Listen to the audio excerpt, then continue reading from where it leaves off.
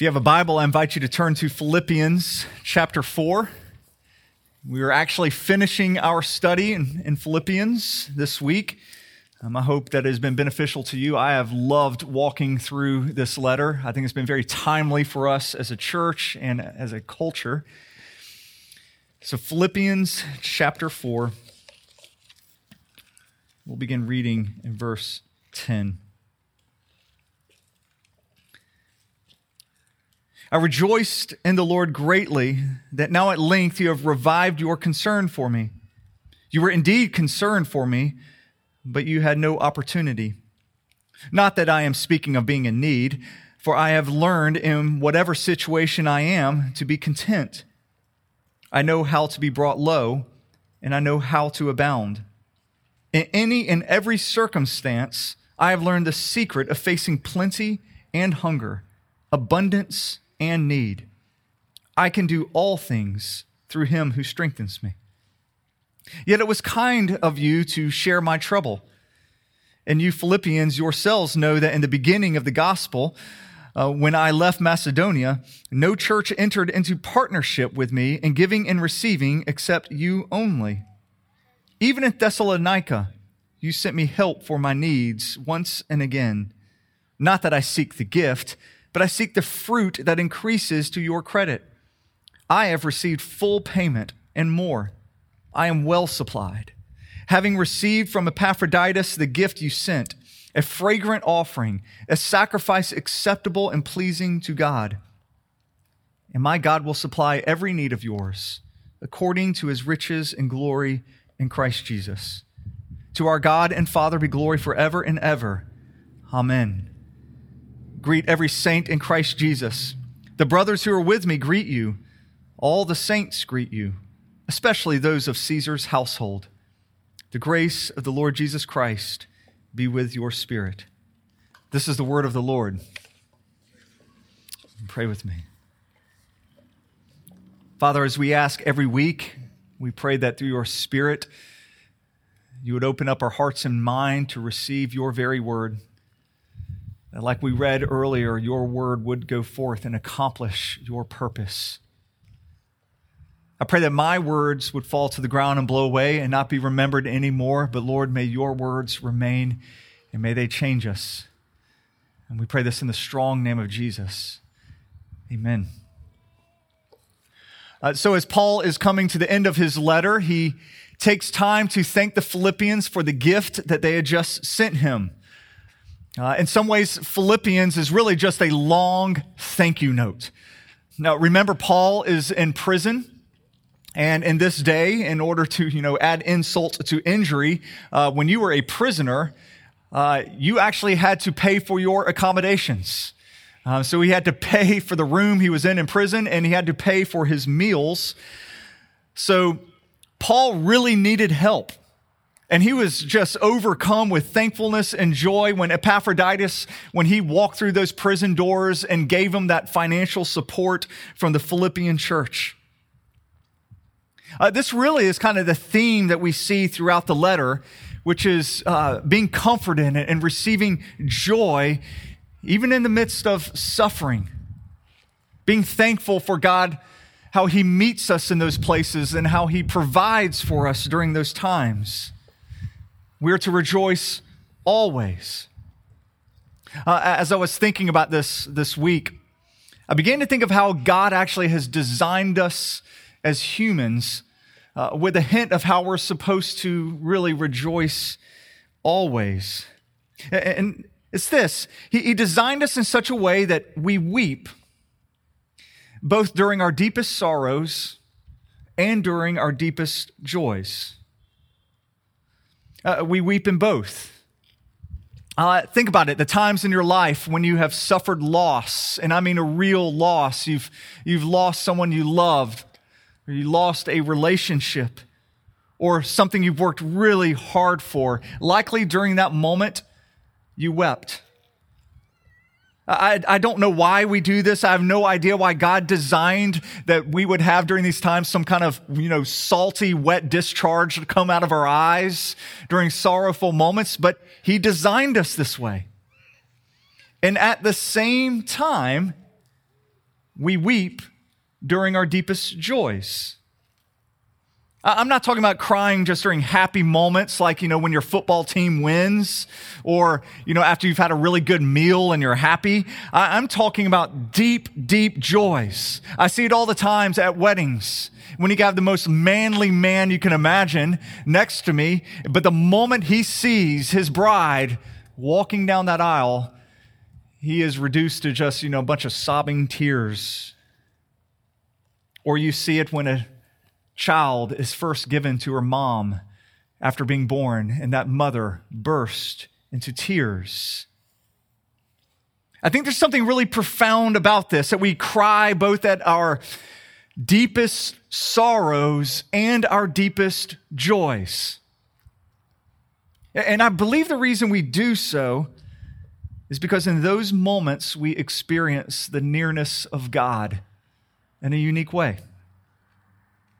We realize God is with us during our hurts and those happy, happy moments. He's with us. And this is wow.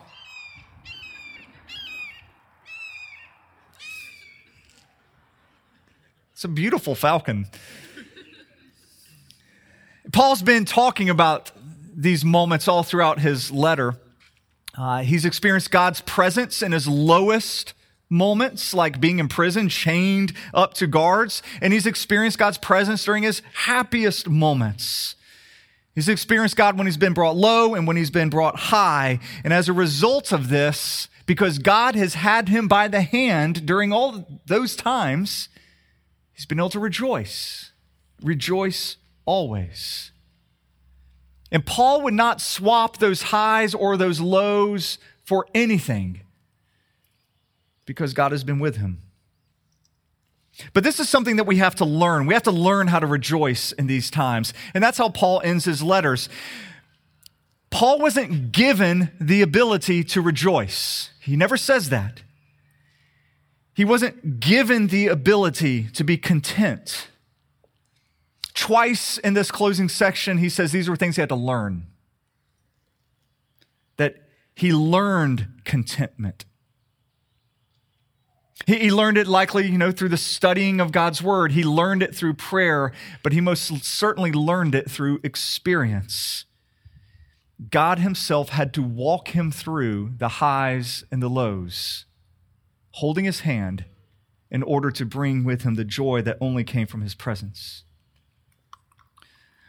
So what I thought we would do, knowing that we learn through experience, what I thought we would do as we close out Philippians is I would actually ask some of our dear friends to come up here, and they would share with us how they have been learning to have joy, how they have been learning to have contentment during some very high and some very low seasons in their life. And so Dwight and Stephanie, would you come on up here? Dwight is the pastor of missions at our church. His wife, Stephanie Castle. All right. Thank you all so much for being willing to do this. So the two of you have been through a whole lot over the last, about 6 months or so. And probably a lot of people here aren't aware of this. And so first, could you just kind of walk us through what has been happening with you? And then what you have been learning, how God has been teaching these things to you through this experience. Yes. So back in September, Dwight and I found out that we were pregnant. The next month, we went in for our 8-week ultrasound. And as the tech was putting the jelly on my stomach, I joked with her. She asked, how are you feeling? I was like, well, I dreamed last night that I was having conjoined twins. So as long as that's not the case, we're good. And a few minutes later, 2 heartbeats. Panic kind of went through both of our minds, bodies. We already have 3 children at home, and we were not going for 5. We were going for 4. So it was a shock, to say the least. Then the doctor came in and explained that the babies were actually in the same sac, which meant it was a high-risk pregnancy. There were a lot of risks. she made it sound like there was probably a potential for a lot of loss as well. And conjoined twins was a possibility, although she assured me my dream did not change the statistics. It is very rare. So we left that appointment devastated. Yeah, it was a hard time. A month later, we were referred to some specialists at UAB. And so a month later, we went there, and our worst fear was confirmed that we were having conjoined twins. They also told us all the different possibilities, the risks, and asked us if we wanted to continue with the pregnancy, which, of course, we said yes. And then we went every couple weeks from there, hoping to learn more information, not always learning more information. It's like 2 steps forward, 1 step back. And then we knew that one of the babies had a potential heart condition.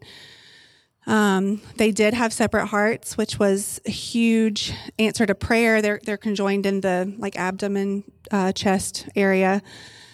And so separate hearts was our biggest prayer from the beginning, and God answered that prayer in big ways, slowly over months. And then we were referred to Children's Hospital of Philadelphia because they specialize in this. And we went there last month and came out of it with really good news. The doctors were very encouraged. The heart condition that we thought one of the babies had, she does not. And so that was a miracle. I wish I had time to go into it. And we found out that they can be separated, that they share a liver, and that's the only major organ.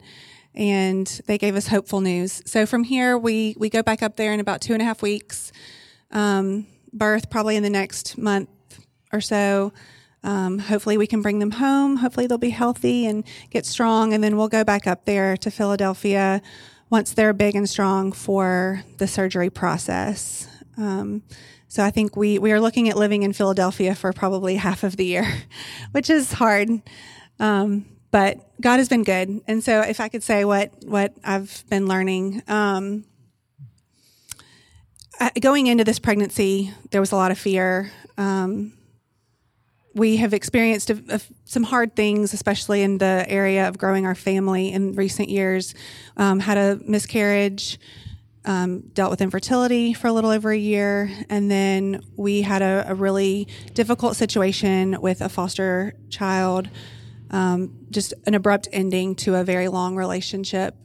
And it left us questioning God's goodness and where is he in all this, and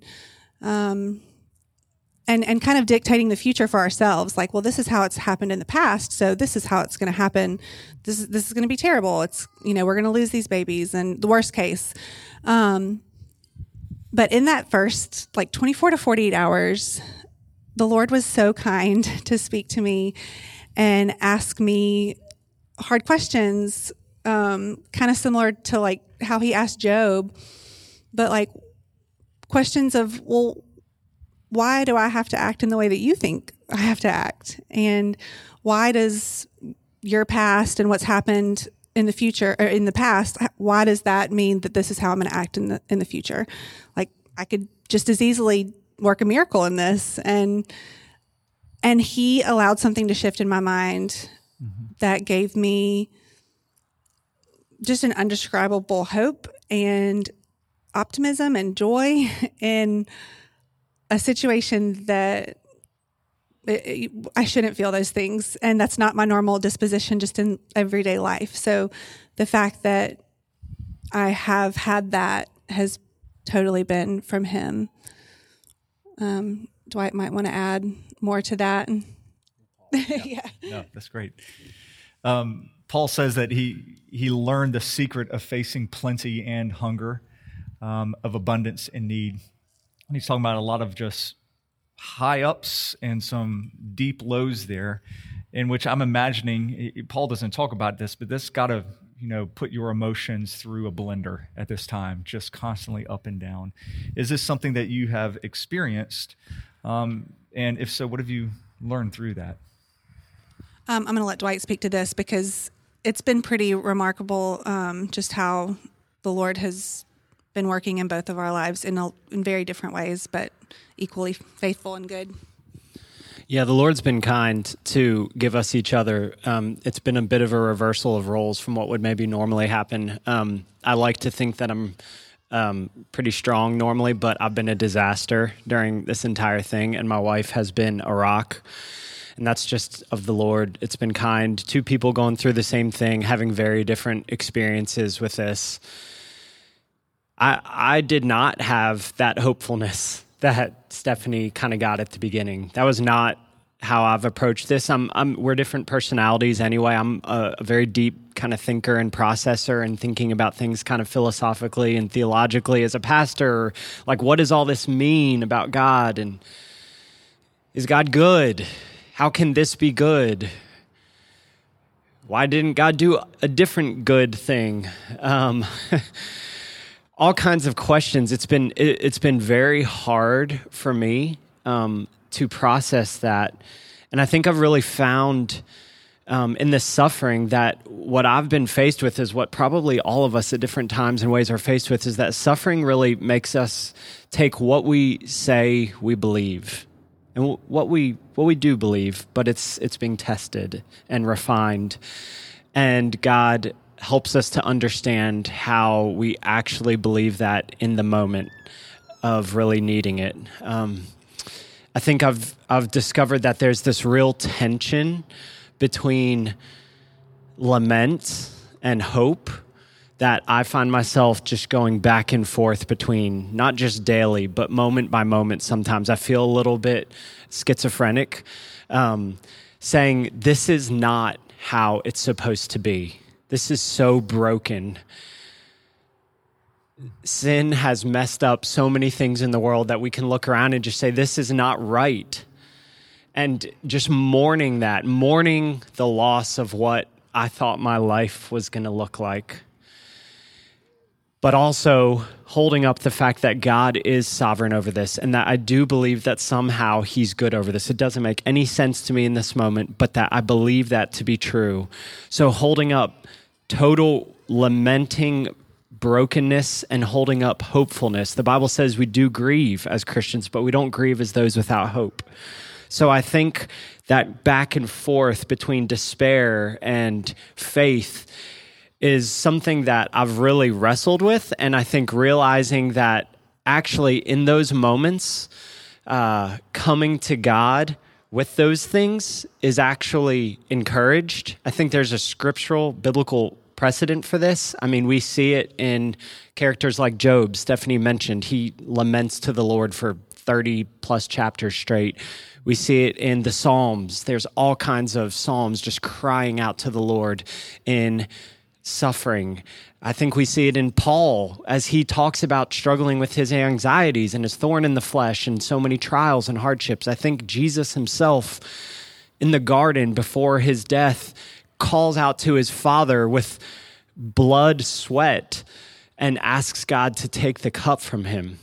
And yet he resigns himself to God's goodwill and still looks to him as Father. And so I think this Godward direction of the struggling process has kind of been something I've been learning, that it's okay and even necessary and important to grieve, but it's also important to grieve to God, and to see that somehow he is meeting us in that grief. Mm-hmm. I'll pause there maybe.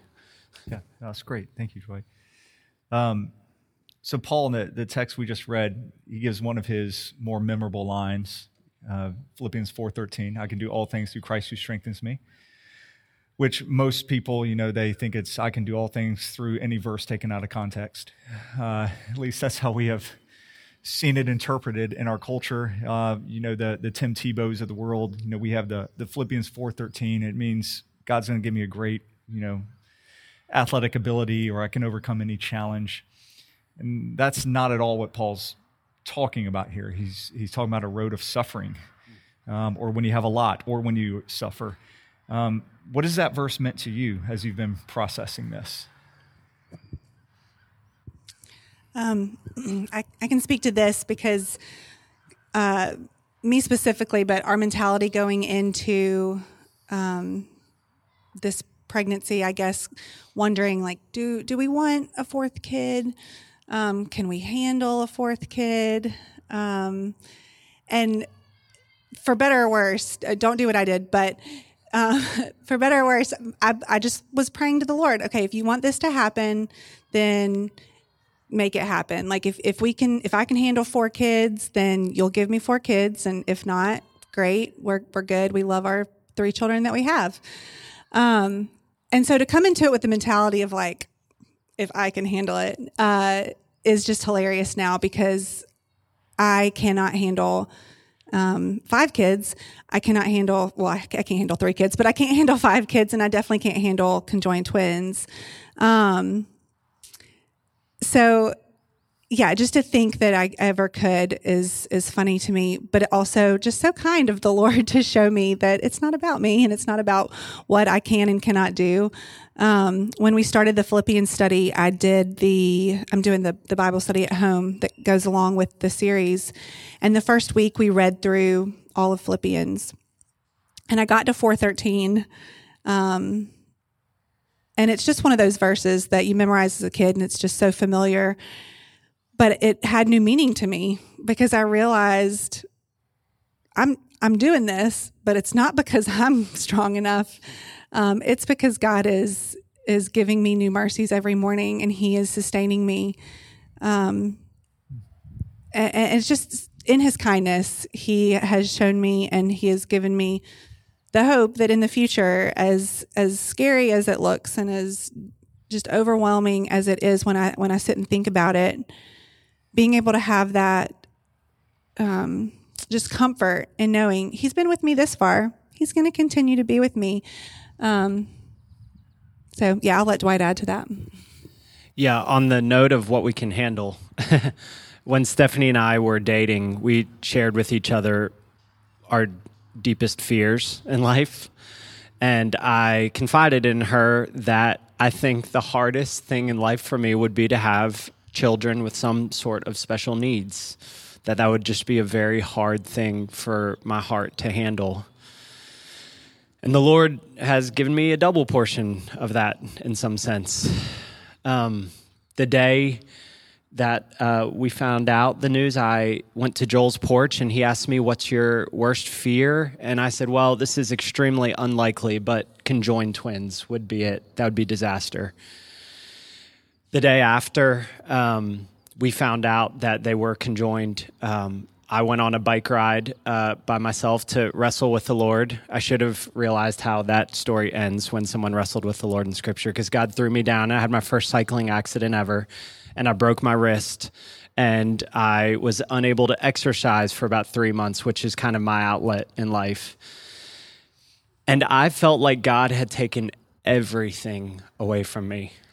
I remember probably a little dramatically saying to some people, "My life is over." I feel, whoever's laughing, how dare you? I said, that's it. It's over. And I realized I was so far beyond my capacity to handle anything. Paul kind of says something like this in 2 Corinthians. He says he's so utterly despairing of life itself. He was so burdened beyond what he could handle that he despaired of life itself. And I can relate to that. That's what it's felt like. And I think in those moments to realize, oh, I'm still upright. Day to day, God has given me exactly what we've needed, and sometimes in really miraculous ways. I wish I could tell you story by story already of how God has answered our prayers, met our needs, and some days it feels like just barely. I can't say much of anything else other than I'm upright today. And He woke me up the next morning, and there's new mercies. And I think that's what it kind of feels like, to realize that I can do all things through Christ who strengthens me, is He's going to give us what we need in that moment, mercy for that day, for that moment. And when He says, don't be anxious about anything, I think if I'm honest, I feel anxious about everything. And I just take that to the Lord in complete and total desperation. And then God grows my faith and meets us in our need in that moment. We have been dealt a hand that seems really a bitter hand. And God has met us every single step of the way so far. He has given us more than we deserve, for sure. And he's met us where we are. So I think the combination of all those things coming together. Thank you. Paul, after he talks about he could do all things through Christ who strengthens him, he goes on to really thank the Philippians for how they have come alongside him to help share in his sufferings, how they've partnered with him just during a tremendous time of need. And could you speak into that? Have you seen the Lord use the church, use Christians to come alongside you to help you during this time? Absolutely. Goodness. How much time do we have? About 2 hours? That's up to them. 2 hours. There have been many days where I have kind of echoed some of those Psalms and said, God, where are you? Wake up. I don't feel you. I don't see you. I don't understand how this is good. And, we teach our children, God is spirit, so it's hard to see him.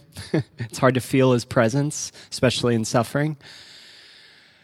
One thing that we have never had a lack of is God's people, his body, which is his presence with us. God's Spirit is with us, and we've been encouraged in tremendous ways, but his people as a ministry of himself to us has never been lacking, and it has been unbelievable. We say here at church a lot that, worship is awesome when we come together. Some of us are hurting, some are strong, and when we feel weak, others are strong. But we have experienced that. I remember one particular time when we had just learned the news and we sat down with some really dear friends, and we were just telling them, God is, he's given us bad things, and we can't imagine and envision anything good. We can't even believe that he could separate these girls. It's hard for us to believe that he would do something so good. I just said, I can't believe it. I can't. And our friend looked at us in the eye and said, that's okay. We believe for you. And it was so powerful. It stuck with me. It actually reminds me of in Mark 2, when the paralytic was lowered from the roof by his friends because he couldn't get to Jesus on his own. And it says that Jesus saw their faith and healed him. Now, I have no idea theologically what to do with that. We're not going to dive into that right now. But the faith of the body on our behalf, the comfort, the presence of Christ. And there are times in suffering, if everyone here is going through suffering now or at some point in different ways, and you can be tempted to isolate. There's been a desire, I think the enemy's really tempted us at times to just draw within ourselves, have a pity party, no one understands. It's easier to just avoid people than to talk to people. And we would have missed out tremendously.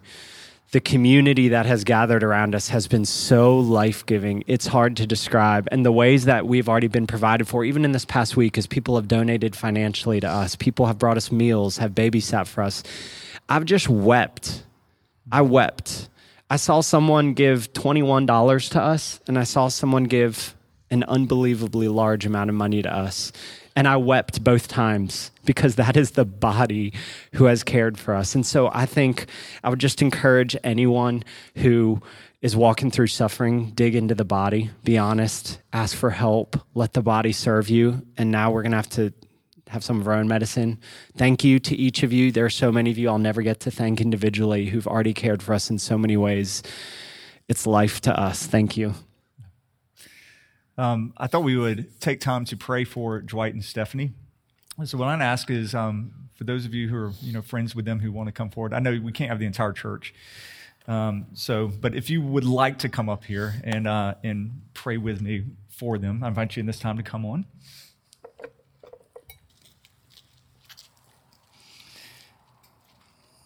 If y'all would pray with me. Father, we thank you for our dear brother and sister here. We love them immensely. I've known Dwight for a long, long time, and he has just been a dear friend and brother, and he has spoken into me many times. Lord, I pray that now he would feel the prayers of your church, of the friends that are gathered around him. Lord Jesus, we do this because we do believe that you are Lord over all. We do believe that you can heal. We believe that you love us immensely. And I pray that Dwight and Stephanie would believe that with their whole heart. We do pray for healing for these two girls. We pray that the delivery would go well, and that they would be able to be separated, that they would go on to live normal and glorious lives, and that this would be a time that we can all look back on with tremendous thankfulness and praise. Lord, I know every day has its unique challenges, and it's hard to think a long time ahead. Give them the grace and the strength they need every day. Lord, day by day, would you hold their hand and walk with them in the many weeks and months ahead of challenges. And I pray that you would provide for them, that you would meet their every need. So, Lord, we love them. We entrust them to your care. And we look forward to hearing the good reports to come. Thank you, Jesus. And we pray this in your name. Amen.